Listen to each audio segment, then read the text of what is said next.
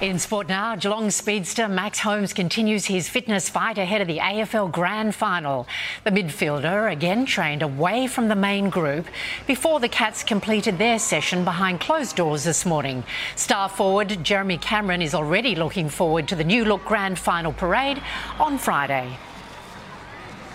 I have been known to sink a boat before, so hopefully I don't sink one on the Yarra. I won't be driving, hopefully.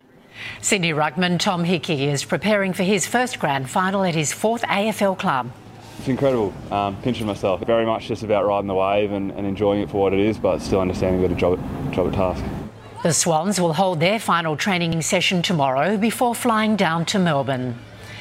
Excitement is building in North Queensland ahead of Friday night's grand final qualifier between the Cowboys and the Eels.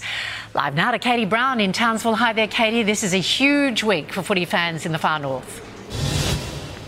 Hi, Anne. Yes, it certainly is. In 48 hours, it will be a full house here. 25,500 fans will get to witness history because it's the first time we've seen an NRL finals match here at Queensland Country Bank Stadium. But weather has been the huge talking point. It's hot, it's humid, it is typical tropic conditions. Now, the Cowboys players, they're acclimatised to that. Parramatta, not so much. But earlier today, Brad Arthur, the Parramatta Eels coach, did say he is not taking the bait.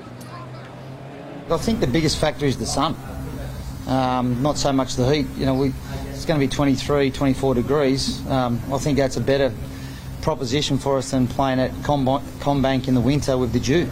So we're looking forward to it.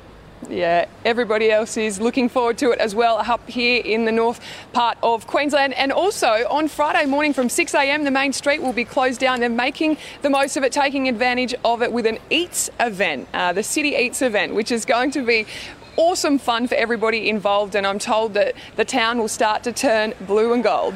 All right, enjoy it, Katie. Thank you very much.